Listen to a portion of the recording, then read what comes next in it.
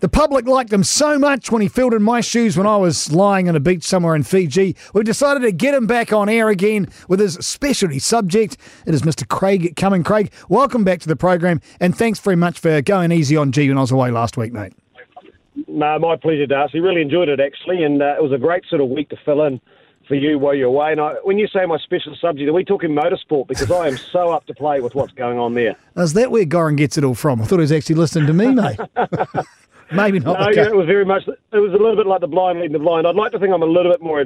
I'm more involved and I'm more interested than Goran, but I enjoyed Pukekohe, but I dare say we're here to talk cricket, aren't we? Yeah, we are indeed, because it gets underway. We're going to try and put a line through the results of the T20s and move forward against Pakistan this evening. Midnight the game starts, and I suppose, Craig, the big thing to look at in this particular fixture is that as good as they are in T20s, they are terrible, Pakistan, when it comes to ODIs. Did you know they've lost 17 out of their last 21 games against Australia, South Africa, India, New Zealand and England, i.e. the big bangers in the circuit? They are just rotten, and they've lost 11 on the bounce now to New Zealand. How do you balance that up, mate? Yeah, well, that was evident last year when they came over here, and we were expecting high things in the one-day campaign in the one days, in the summer, and they just didn't perform. New Zealand played very well. They knocked them out early, and they really knocked their confidence, and they played exceptionally well, and led by Trent Boult with the ball and the guys with the bat. So it didn't surprise, they got knocked around, but we then saw them bounce back so quickly in those T20s, and it shows, and it's shown, was it 11 series in a row now. And that's one side of the game they're obviously very comfortable with.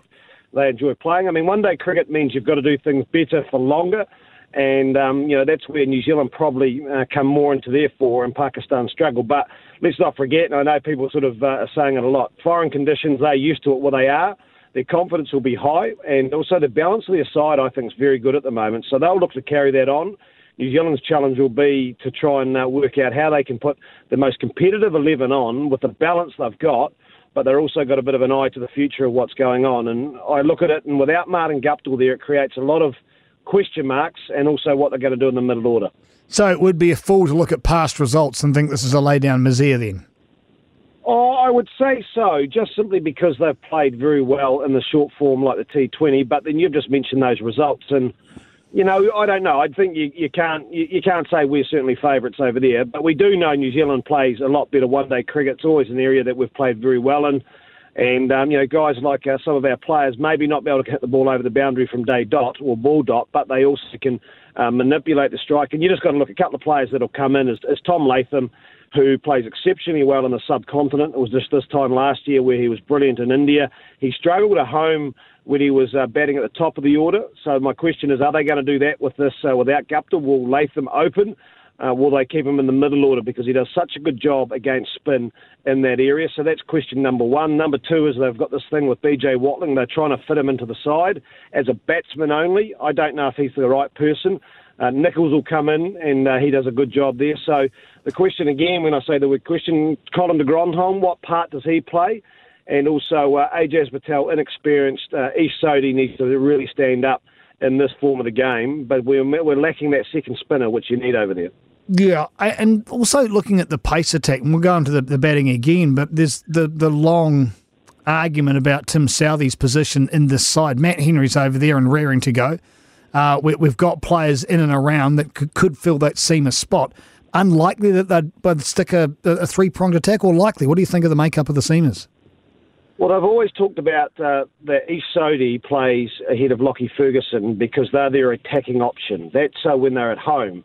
When they're away, you're right, Tim Southee's statistics in the last 12 to 18 months aren't great at all, and they probably haven't given Matt Henry a go. So I would dare say in this three-match series there'll be a little bit of an eye and maybe a direction to Gary Stead that he needs to give Matt Henry an opportunity. Maybe Tim Southee might play one of the games. Trent Boult will come in.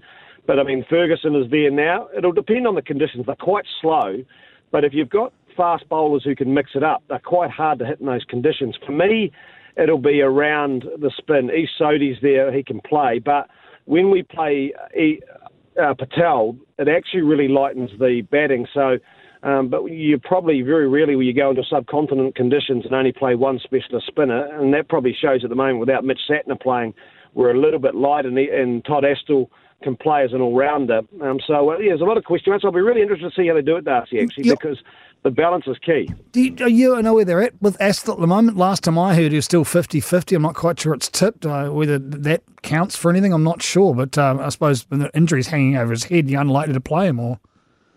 Yeah, I'd say so, especially with the Test series coming up where there's three of them. So I'd say if it's 50-50, he won't play. The difference is he can bat and they see him as an all-rounder. Well, Mike Hesson used to see him as an all-rounder. You've got to remember Gary Stead might have different thoughts. He is a can-tab. He obviously rates him. He's played a lot under him, but he could bat 7. So he might be fighting for a spot with someone like Colin de Grandhomme, which one suits the conditions. For me, your top order would be Munro. Question mark in them. I'd say they might go with Latham as an opener, but then George Worker deserves an opportunity. He's been waiting in the wings. He did a great job for New Zealand when he plays. So I'm going to change my mind now, Darcy. I'm going to go. I'm going to go Munro and Worker. Then we've got obviously Williamson and Taylor. 5 Nichols. Then I would actually 5. You could do Latham, 6 Nichols, and then you play your bowlers from there. As I said, Todd Astle gives them a batting, an all-rounder at 7. So the question will be, do they play Patel or do they need to play de Grandhomme because they need more specialised batting at 7? Sodhi 8, and then you've got your 3 seamers from there. And I suppose the best thing about this is that it was poor form when it comes to the T20s. It started off well, it just got worse each game after that, but the cavalry have come back. There's a lot of experience, as you mentioned, some of those names, guys that know what it takes to win and have had long standings in the game. And it's great to welcome those guys back into the fold again. They were sorely missed, that experience. Yeah, well, when you look at our batsmen, you look at even Kane Williamson batting at 3, world class. Ross Taylor batting at 4. We've got 2 of the best players in the middle order going around. So they don't have to change their tempo. We know how good they can be and they can win games, and everyone else fits around them and what they do. So that's what we... as our strength. We usually have Martin Guptill at the top. A lot of pressure on Munro. He didn't have a great summer in the 50-over format, Darcy, whereas he did well in the T20. I mean, I've just left University of Otago Oval where Hamish Rutherford has just picked up 150 earlier on today. So, I mean, he's a guy that's playing exceptionally well. There's not a lot of depth when it comes to batting, but he's certainly thrown his name up in the hat or in the lights when it comes to this season so far. That's his 3rd 100. 2 in the Ford Trophy, 1 in the Plunket Shield. So there's a bit of pressure on Munro to score runs. We know how exciting he can be. Let's just hope he can understand the role that he's put in there to do. Maybe without Guptill, he might be a bit clearer and he'll just go out and just go hard. And I don't care if he gets 30 off 20 balls and gets out. His job is to get us going, and then Williamson and Taylor can come in and start sort of manipulating from there. And then you've got Latham, who does a good job in the middle. He's shown in the subcontinent he can play the spin very well. So we've got guys who know their roles, who play very, very well in this format. So I expect us to be confident enough to win this series. Maybe 2-1, I'd take that over there. But I didn't think they were too bad in the T20s. That last game, that can happen. They were out of the series, and Pakistan just played with a bit more freedom. But they're a good side, and I just like their bowlers know what they're doing. But in one-day cricket, you can't just run in and try and bowl Yorkers and bounces. You've got to have more of a game when it comes to bowling, and that's why I think it'll even the 2 sides out when it comes to the one day as opposed to the T20s. And last but not least, Craig Cumming. What on earth did Corey Anderson do to piss off the cricket gods like he's done? Yeah, I know. I don't know if he would have made the side, but it just a bruised heel. I think he got it bowling. It wouldn't surprise me. I mean, if you're continuing getting injured bowling, Darcy, you know what the simple thing is to do? Stop bowling? Stop bowling. I mean, I know he's had his back fused and he's been going well, but, it must be so hard for Corey. A hell of a nice guy. He does need to perform a bit better on the international stage with the bat. Sometimes if you get rid of that worry of bowling at the moment and just throw it away and say, look, I'll worry about it maybe in a year's time, and just try and become, the best batsman in the country in the middle order. But I feel for him because he's a heck of a nice guy, and there's nothing worse than hitting the gym again because you're in rehab, and hopefully it's a quick recovery and he's back playing soon.